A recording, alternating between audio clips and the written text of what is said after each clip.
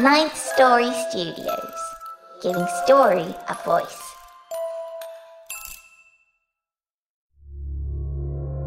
This podcast is part of the Dark Myths Collective. Visit darkmyths.org to discover more shows like this one. The darkness awaits.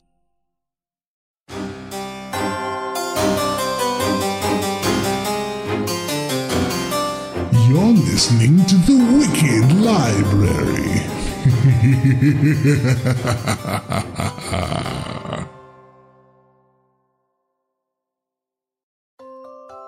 From author Christopher Long comes Fluff. Imagine every morning when you wake up, it's there. Maybe it's right by your face, or maybe it's down by your bare feet at the bottom of the bed. It looks like a soft toy, a little pink bunny rabbit. You didn't put it there last night, but it's there in the morning. Just like it's been there every single morning, looking at you, smiling at you. It appears out of thin air, and it disappears when you turn your back. What if this isn't a prank? What if this is really happening? What if this never stops? There is a new horror in the world, and it has two pink ears and a fluffy little tail. This is where the madness begins. This is Fluff. Available now on Amazon. Fluff by Christopher Long.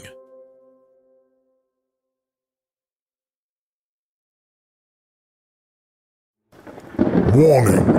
If you haven't figured out that the Wicked Library has strong themes of an adult, sometimes violent and decidedly scary nature, then by all means keep listening. Go on, it's just that you're not going to complain about it. Oh, you can try, but you'll be scoffed at and ridiculed mercilessly by the host, the narrators, the producers, and you could bet your dangling participle me. Go ahead, try it. You're not gonna like it one little bit, but our millions of listeners will eat it up. And that's not hyperbole, kiddies. So there's your warning. Enjoy the show, kiddies.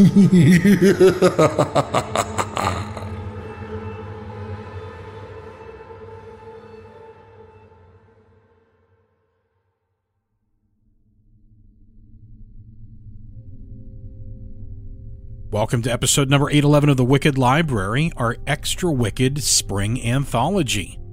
As always, before we get started today, a big thank you to all of our Patreon and direct supporters. This episode would not exist without them.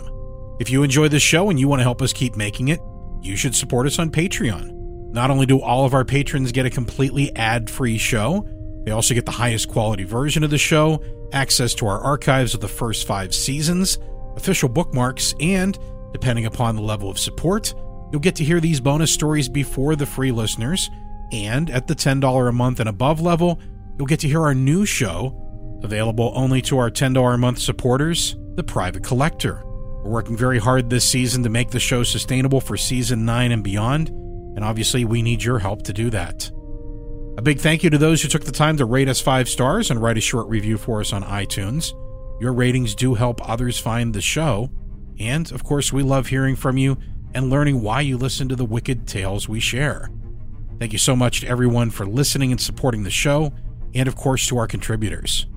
If you enjoy the stories you hear, find the work of the authors and buy their work. It helps keep them making more. You can find links to them and their work at thewickedlibrary.com. And one last bit of news before we get into today's episode.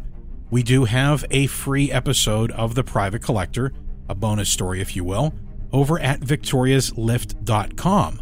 We did a crossover between The Lift and The Private Collector for today's episode. So while it is episode 4 of season 1 of The Private Collector, it's also episode 4 of season 3 of The Lift. We will have 11 episodes of The Private Collector this season, and 9 of those will be exclusive episodes only available to the supporters at the Private Collector level of support.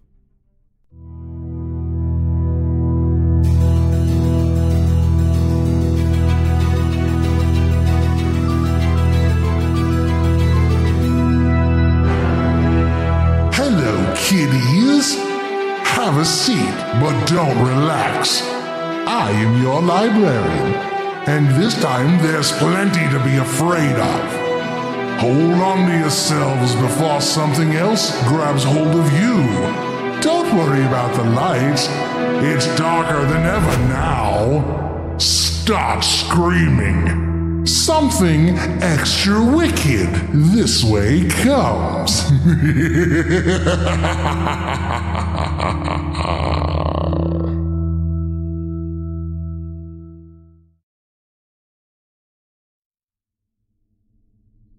Our first story is told by Mike Delgadio, Nicole Goodnight, and yours truly. A terrifying, disturbing little piece called Asphalt Smile by Zachary T. Owen.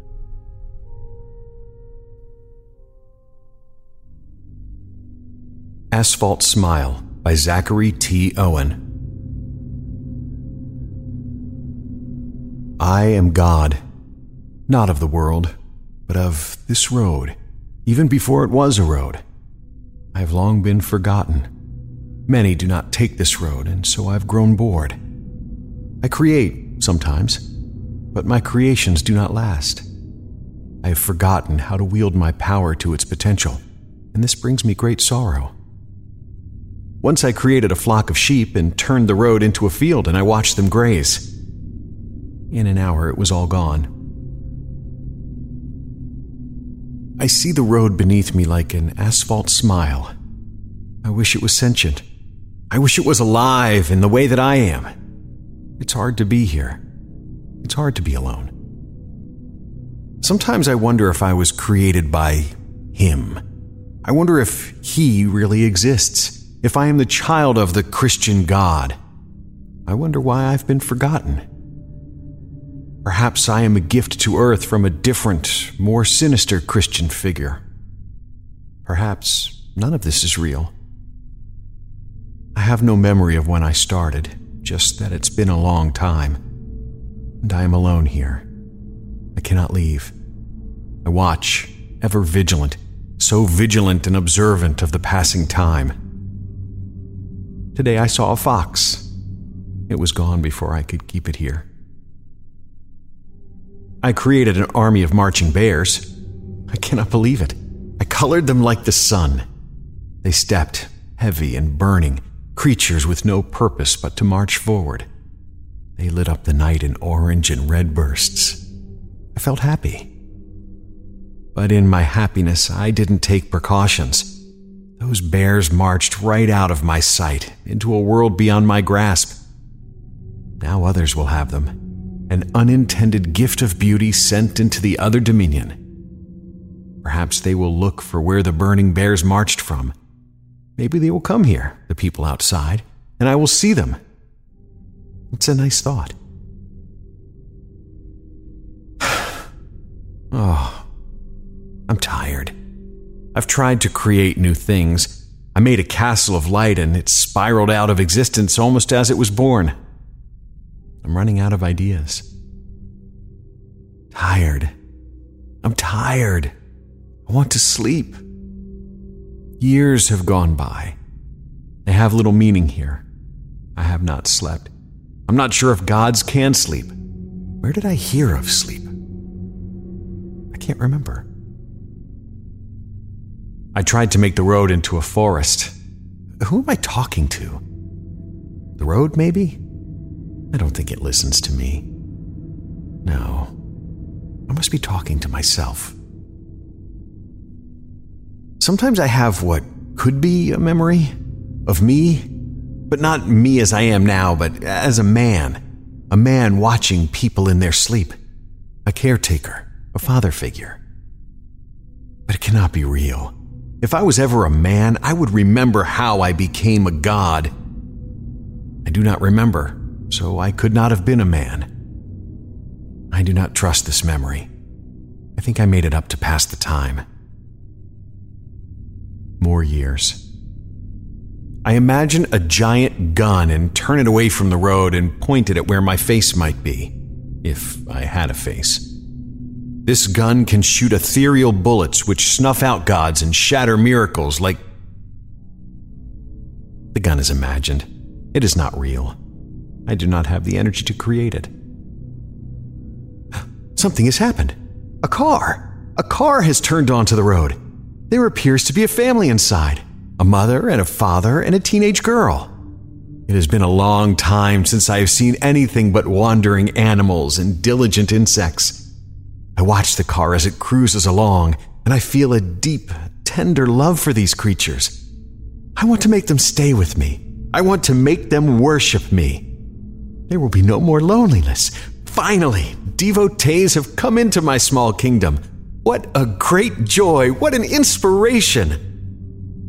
The car will not leave me. I will make the road longer. I know I can do it. There is no other choice. The power, I must expel it from the core of my being, must give it everything I have. They will not leave me so soon, not like the bears or the sheep or the fox who skittered across the road into the trees before I had time to examine the beauty of his red fur. They've been driving for hours now. I've been listening to them talk. I've learned their names. Mother is called Janet. Father is called Bruce. Daughter is called Ophelia. They are anxious. Bruce keeps lighting a cigarette, stubbing it out and saying, No, I can't do that. Can't do it. I promised myself. Ophelia stares vacantly out the passenger window, moving her finger along the cool glass. Janet is trying to read a book, but has been looking at the same page a long time.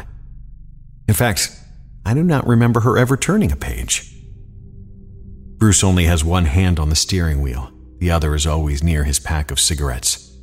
Janet keeps saying to him, If you want to quit, you'd be wise to throw out that last pack. No, he says. I'll keep it. Just in case. It sure is a long road. Ophelia says.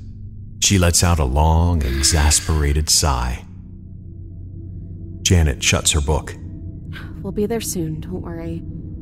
Grandma won't mind if we arrive a little late. I think I took a wrong turn. I don't recognize any of this. Well, then turn around, Mr. Master Navigator. Janet chides. Bruce looks a little wounded, a little spiteful. He keeps driving a while before giving in. He makes a U-turn. As I watch them, I realize I must do something to make them happy, to keep them in good spirits. If they're going to be my company, they need to be in good spirits.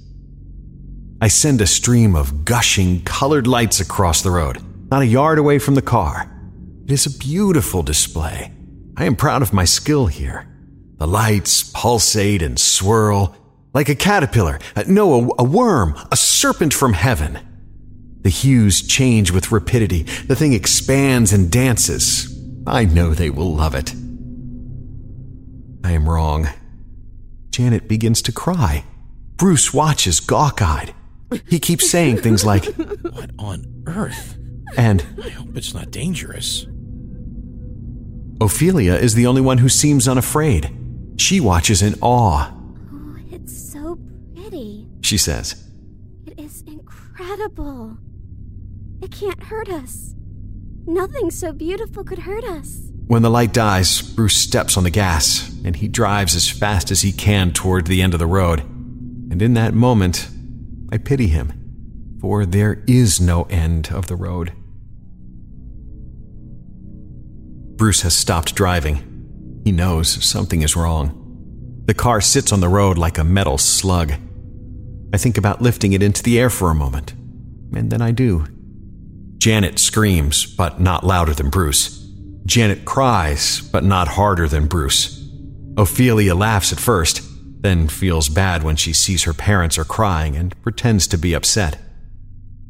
I just want them to love me. I want them to worship me. Worship me, I call. Who is that? Bruce asks. Don't talk to it. Janet says. It's going to kill us. I feel bad, and I set the car down gently, softly, and I do not speak again, at least not yet. They aren't ready. I decide to make them feel sleepy. In time, they will surrender to their fatigue and rest. I predict Bruce, ever ready to try and prove his masculinity, will promise his wife and daughter he will keep watch while they sleep. This is exactly what he does. But sleep gets to him too. While they are sleeping, I place Janet in the back seat and Ophelia in the front passenger seat. I can't explain why I do this. It just seems like the thing to do. It's not the only thing I do. I leave a strange symbol on the hood of the car. The tires become a different shape. The trees, I turn them red. I intensify the moon's glare so they will better see all this when they awake. Bruce is not happy. He keeps staring at the symbol with his hand on his chin, aghast, and then proclaiming, "We're obviously the victims of a magic cult." He has smoked his entire pack of cigarettes. His words are punctuated by coughs. Janet keeps shaking her head. She keeps insisting he doesn't know anything about cults or magic cults. I love her condescending tone. Ophelia runs her hand across the changed tires and admires them. How do you think it does these things? She asks.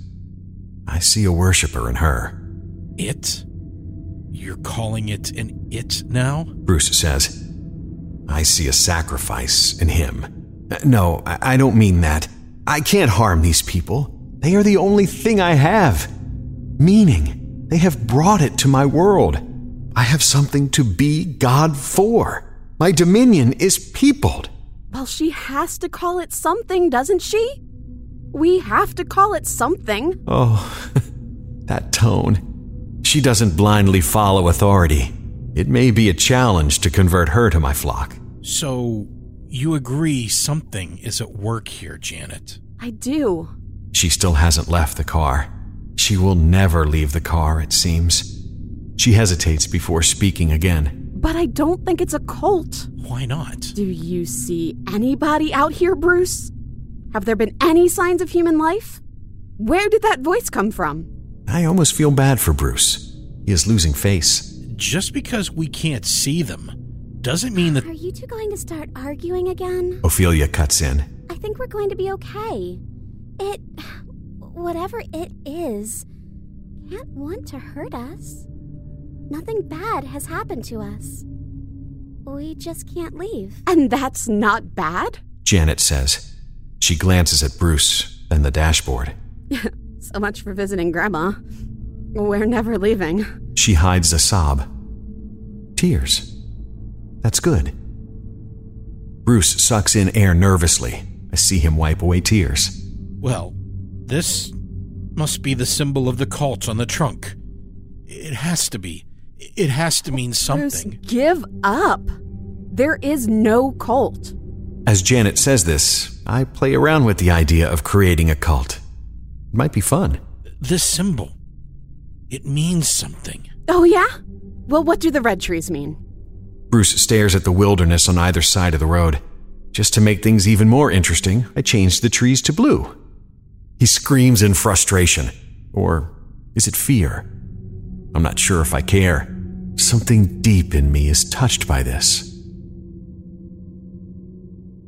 I never thought I would feel this way again.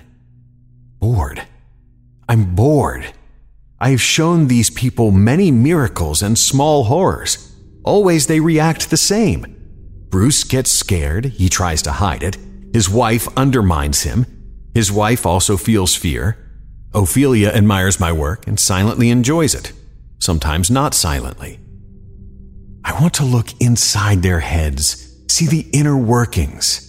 Maybe if I do that, I will find something more interesting, something more complicated that burns within them. But I don't know how. I've never known how to do that. But maybe I could get them to do things. Maybe I can't see the thoughts they already have, but I could put thoughts into them. Yes, it's something to consider. I don't want to be bored anymore. They've been here for days.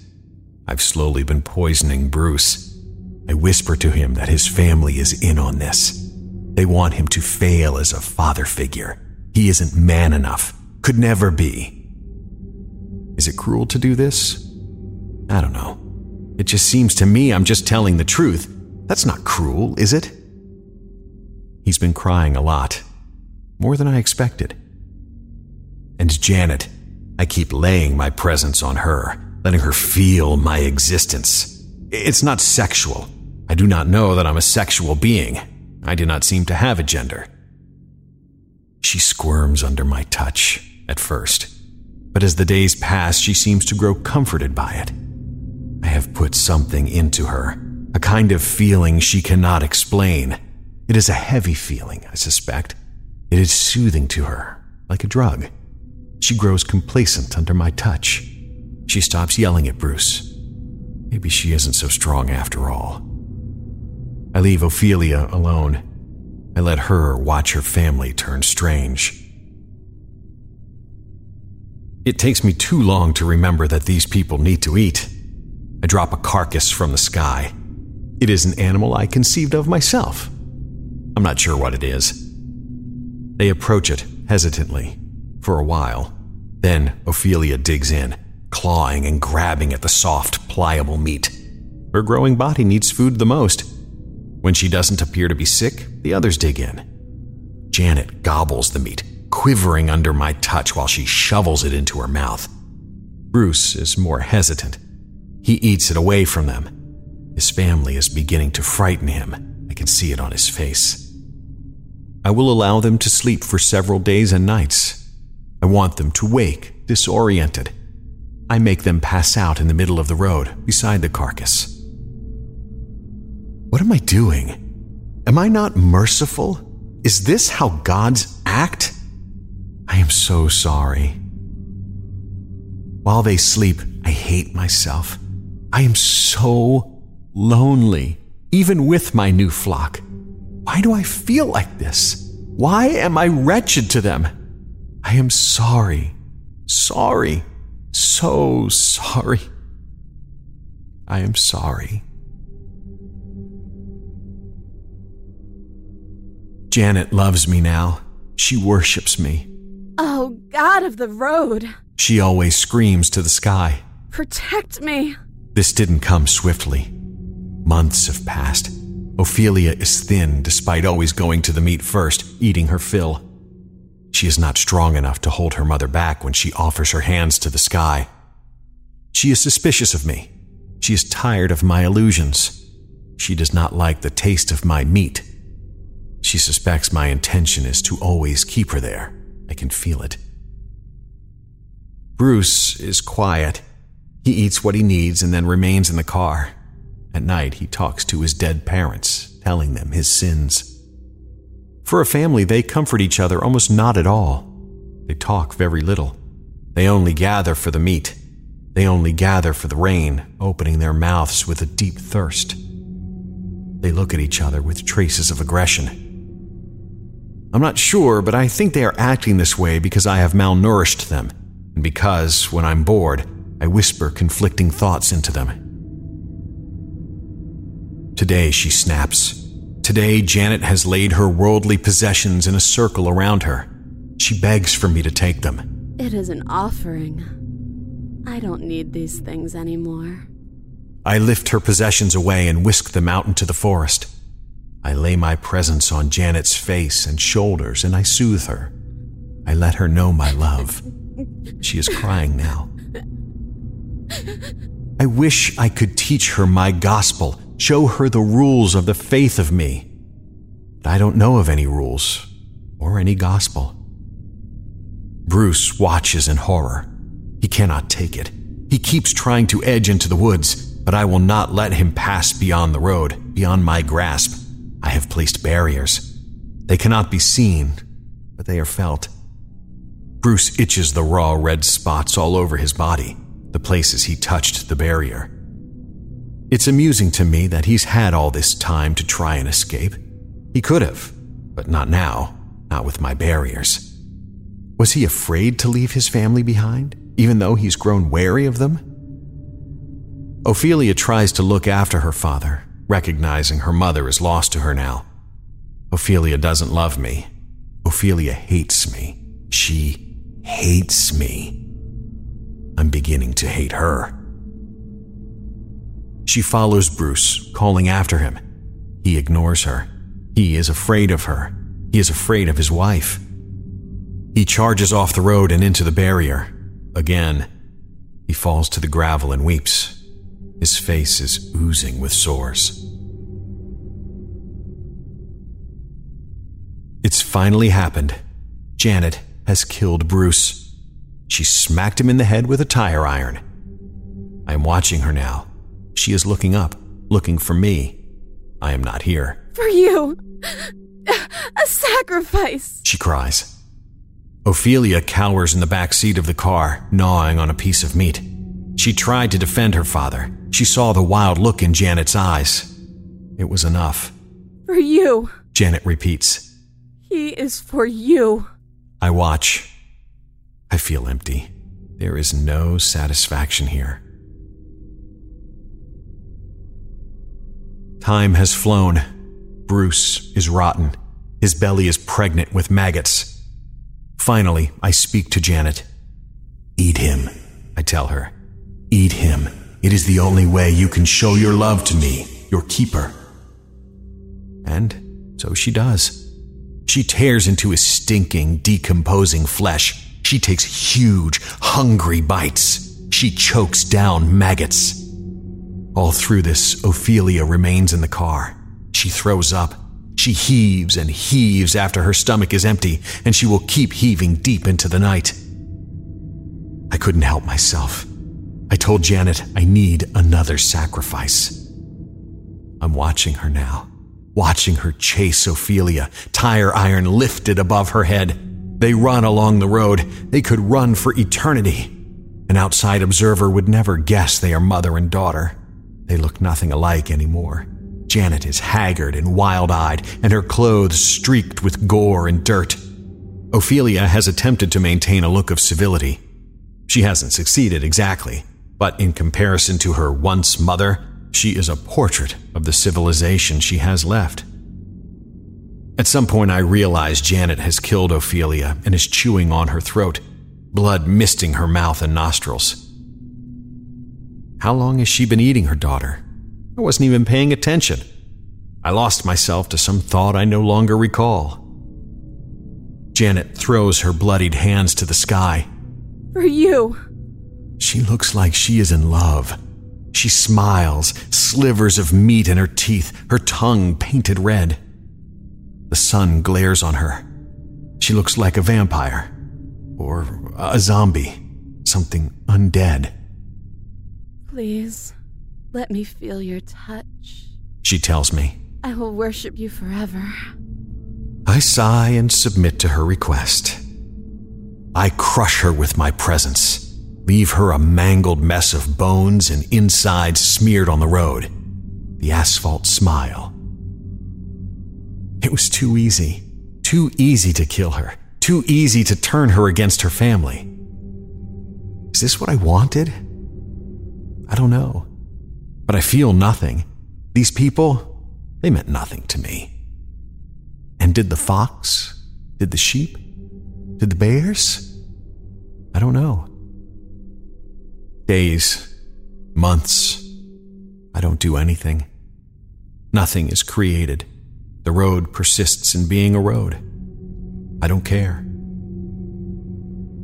I finally gather the energy to scoop the corpses from the road.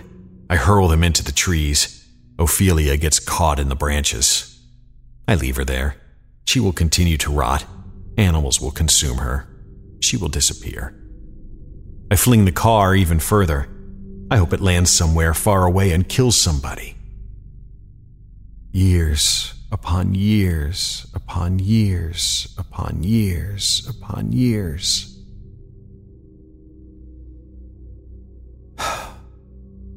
I want to die.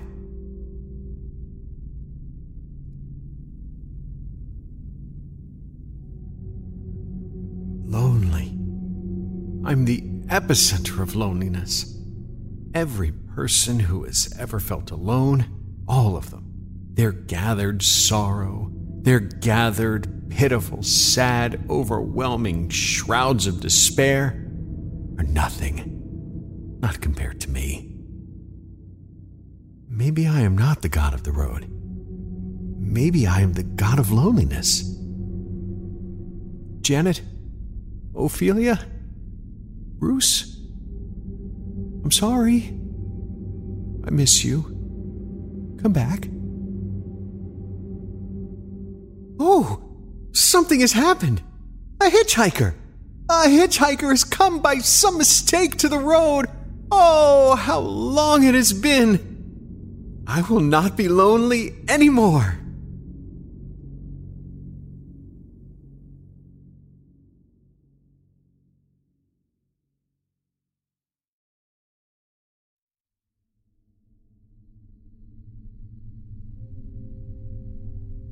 Our next story is written by returning author Lee Foreman, told by yours truly.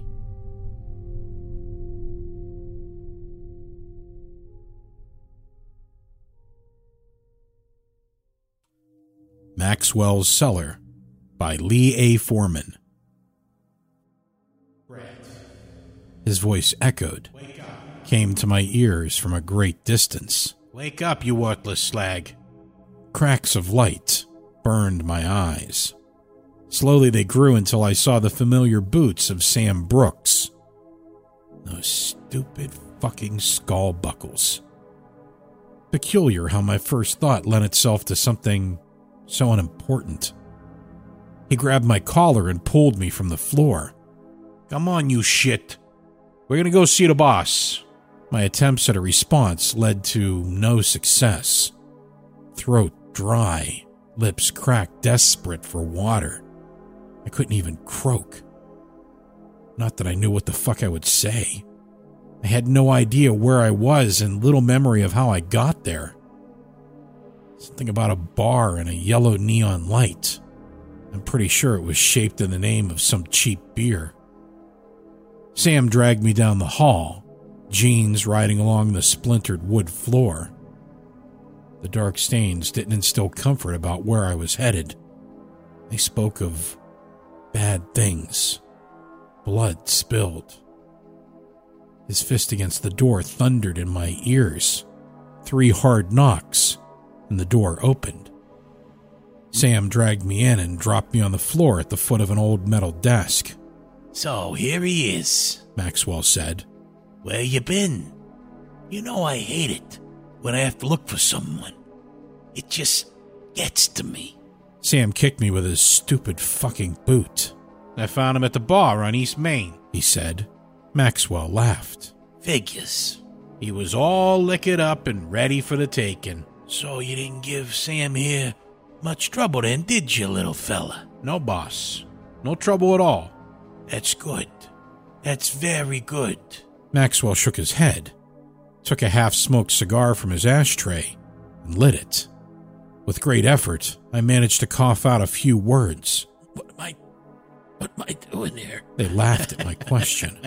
I think he's a bit confused, Sam said, still chuckling. Won't be for long. Maxwell pulled deep on his cigar and blew a cloud of smoke in my face. You took my money from Bobby. No, why would you go do something like that? I tried hard to focus, tried to remember who the hell he was talking about. I repeated the name in my head until it lost meaning. Come on, Brett, Sam said. Just admit what you've done.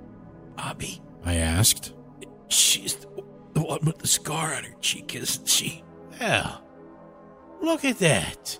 His memory's starting to come back. Maxwell sat up from his chair and walked around the desk. He grabbed my hair and lifted my head, looked me in the eyes. Why'd you take my money? I don't know what you mean. I didn't take any money. I couldn't remember whether I did or not, but it didn't seem like something I would do. Oh, you took it all right, Maxwell said. Bobby wouldn't lie to me. Isn't that right, Sam? Damn right, boss. Now, you gotta pay for what you done, and a few black and blue marks aren't gonna cut it. Are they, Sam? No, sir. Not even close. I knew I was a scumbag. Who didn't? But I was pretty sure I didn't take any money. Not from Maxwell. Take him to the cellar, Maxwell said. Jesus, boss. Isn't that a little harsh? The uncertain tone in Sam's voice spoke of something more horrible than I could imagine. He had an iron stomach and no conscience. The wavering of his words told me it was something even he wasn't going to enjoy. And that terrified me. Sam tied my hands behind my back and lifted me off the floor. He dragged me back through the hallway and outside into the alley. Normally, that would be where it ended, with a bullet in the head. But I knew they had something more sinister in mind. He opened the back door of his old Chevy and threw me in. I heard the engine roar to life and he drove with a heavy foot. I watched familiar streets go by until we ended up in an unfamiliar place. We must have traveled a few miles without seeing a single house. The car stopped, and the engine went silent. I'm sorry, Sam said. It was that moment reality became apparent. Sam probably never apologized to anyone in his entire life, especially not to someone like me. But he did. By the sound of his voice, he meant it. The sadistic bastard was actually sorry for what he was about to do. I thought back on my life. The years flashed by in moments. I saw things I'd done and put a sour taste in my mouth. I'd been a good-for-nothing piece of shit since I was able to raise my middle finger. But if Sam felt sorry for me, I didn't deserve what was coming. He dragged me out of the car and walked me toward an old wood shack surrounded by dark forest. Few stars shined through the canopy above. My guts felt like they were about to come out of my ass. Sam stopped at the door and stood motionless. He took keys from his pocket and looked at them for a while before unlocking the padlock and pulling me inside. We descended stairs that went down to the pit of the earth. At the bottom, a pale yellow light glowed. I heard something move, and Sam jumped. It was then I realized why Sam had an issue with what Maxwell ordered. Even he was afraid. What's down there? I asked, my voice barely able to formulate the words. What the fuck is it? Just tell me. Sam ignored my pleas and took a deep breath as we got to the bottom of the stairs. A wood bar stool stood in the center of the cellar. The yellow light came from a neon sign, just like the one at the bar, with that same logo for cheap beer. The one I sat next to most nights of my shitty adult life. Sam pushed me toward the stool. He kept me at arm's length, keeping his hand on my back. He forced me to sit down and tied my hands and feet to the wooden legs. Black, stringy appendages shot out from a dark corner of the room and latched onto my skin. Dozens of them stuck all over my body. It was as if they each contained thousands of tiny teeth that chewed through my clothes and bit down on every nerve receptor within their vicinity. Intense pain flooded through me like electricity. Whatever it was could not be seen. It was blacker than the emptiness of space, something that didn't just absorb light, but pulled it completely out of existence. A foul-looking tube crawled along the floor like a serpent. Its slime-covered surface glistened in the yellow light. It worked its way up my leg, pulsating and releasing a nauseating odor. The intestine-like appendage entered my mouth and forced a slick mucus down my throat. I gagged against it, but it flowed like a fucking river. I felt my own vomit forced back into my gut. It was feeding me so it could keep me alive for who knows how long, while it suckled on my flesh. I just want to let you know something, Sam said as he backed away toward the stairs. My eyes rolled in his direction. It was me. I took the money.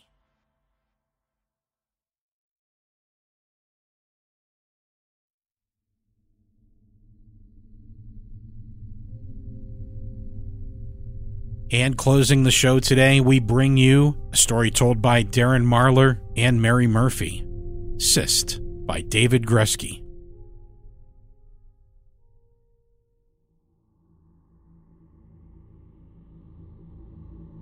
Cyst by David Gresky. Dr. Jerome Benzer was the third physician to examine the cyst on Sean's head in the last week. Benzer, protective goggles covering his eyes and a disposable surgical mask over his mouth and nose, poked at the knob with a gloved hand. The growth yielded beneath his fingertips, like potter's clay. "Sean, how long have you had this?" "I really don't remember. It never really bothered me, so I didn't think about it much," Sean said. "Is it bothering you now?" The doctor pressed on the growth. Sean winced, not out of pain but surprise.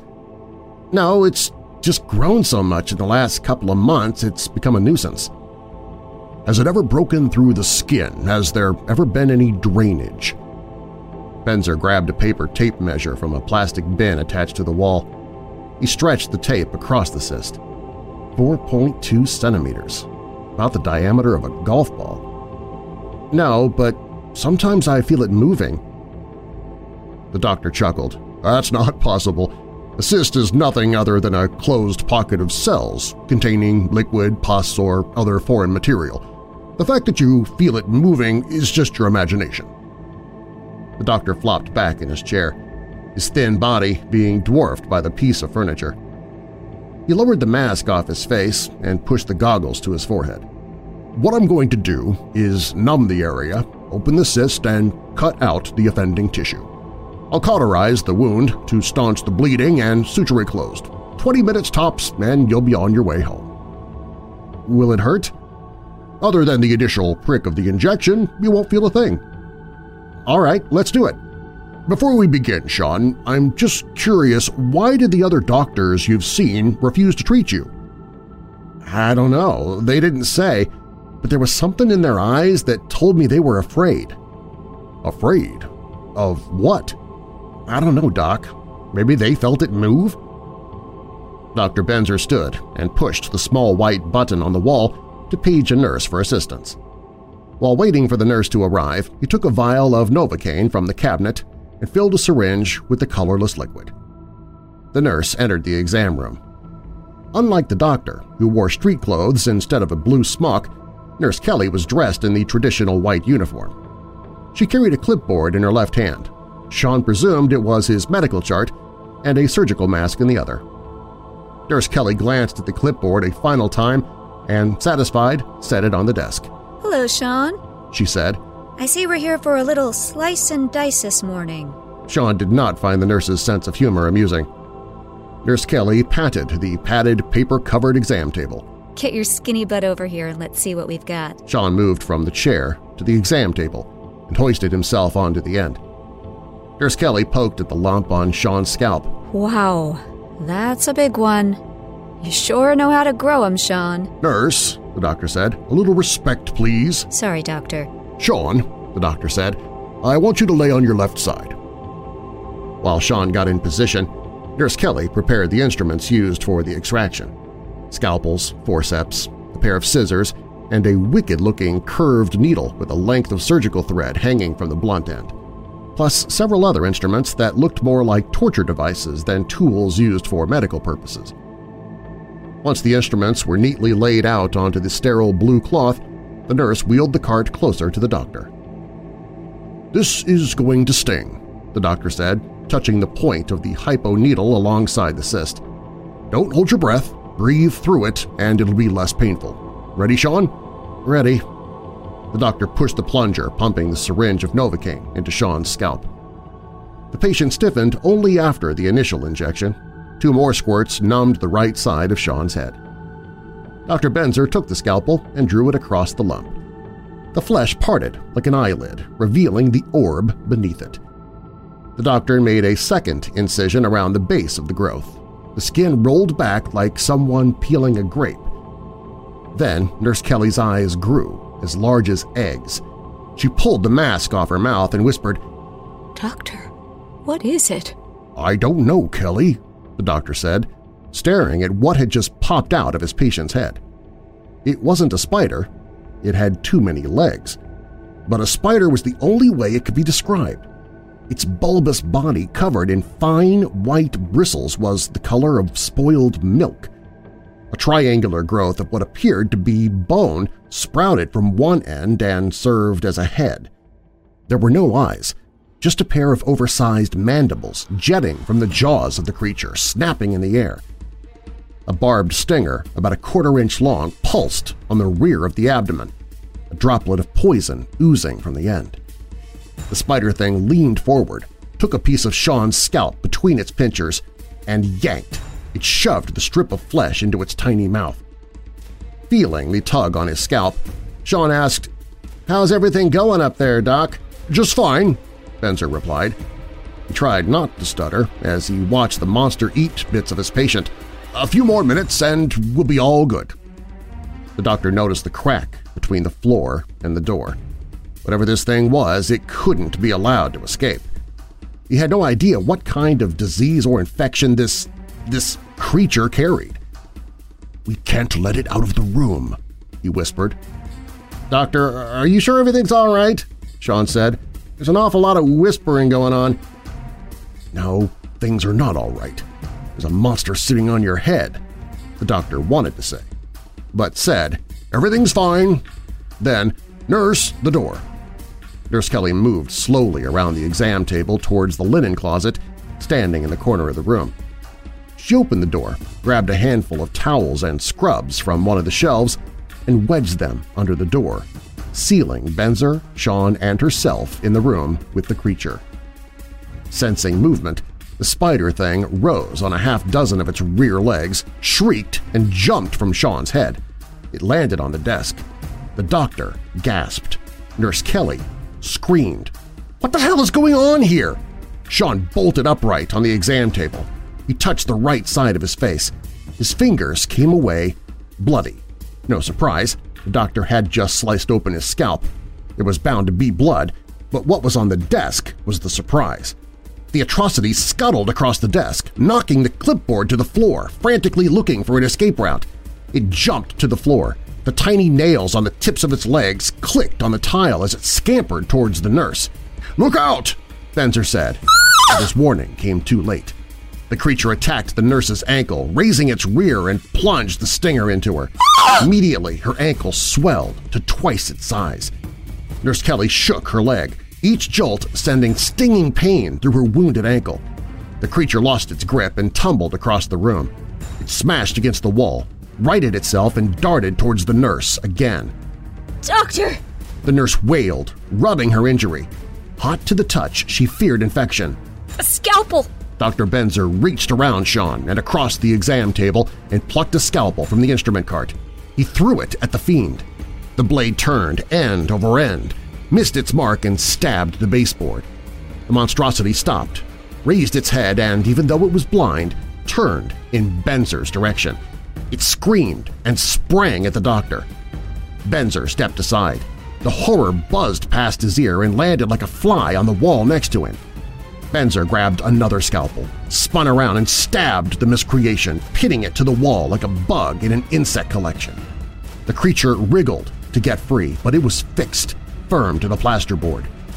The immediate threat immobilized, Dr. Benzer turned to Nurse Kelly.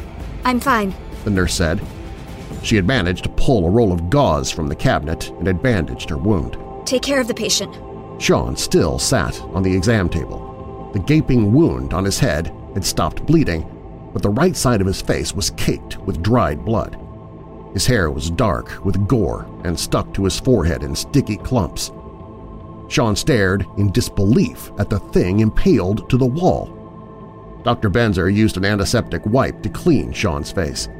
There was still a pink tinge to his skin, but at least when he left the clinic, it wouldn't look like he was wounded in some kind of battle. Sean's hair was another story. Benzer tried his best to wipe the drying blood from the strands. A good scrubbing with soap and water would be needed to complete the job. Before the Novocaine wore off, the doctor closed the patient's head wound. It took longer than anticipated. The creature had managed to eat quite a lot of the flesh around the perimeter of the opening. The doctor finished. Sean asked, "What is that thing?" "I have no idea," the doctor said. "Whatever it was, it stopped moving. I think it's dead now." A viscous, black liquid ran down the wall, and the spider thing had turned the color of stone. The doctor looked at the creature. "It certainly looks like it, but I think I'll leave it there for a while longer just to be certain." He turned to Sean. "Is there anything else I can help you with today?" "Yes, doctor. Can you take a look at these?" Sean lifted his shirt. His chest was covered with cysts.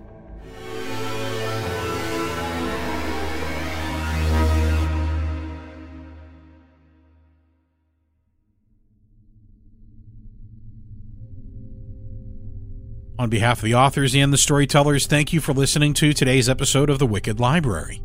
The Wicked Library is a Ninth Story Studios production, ninthstory.com. If you enjoy the show, please consider supporting us on Patreon at patreon.com/Wicked Library.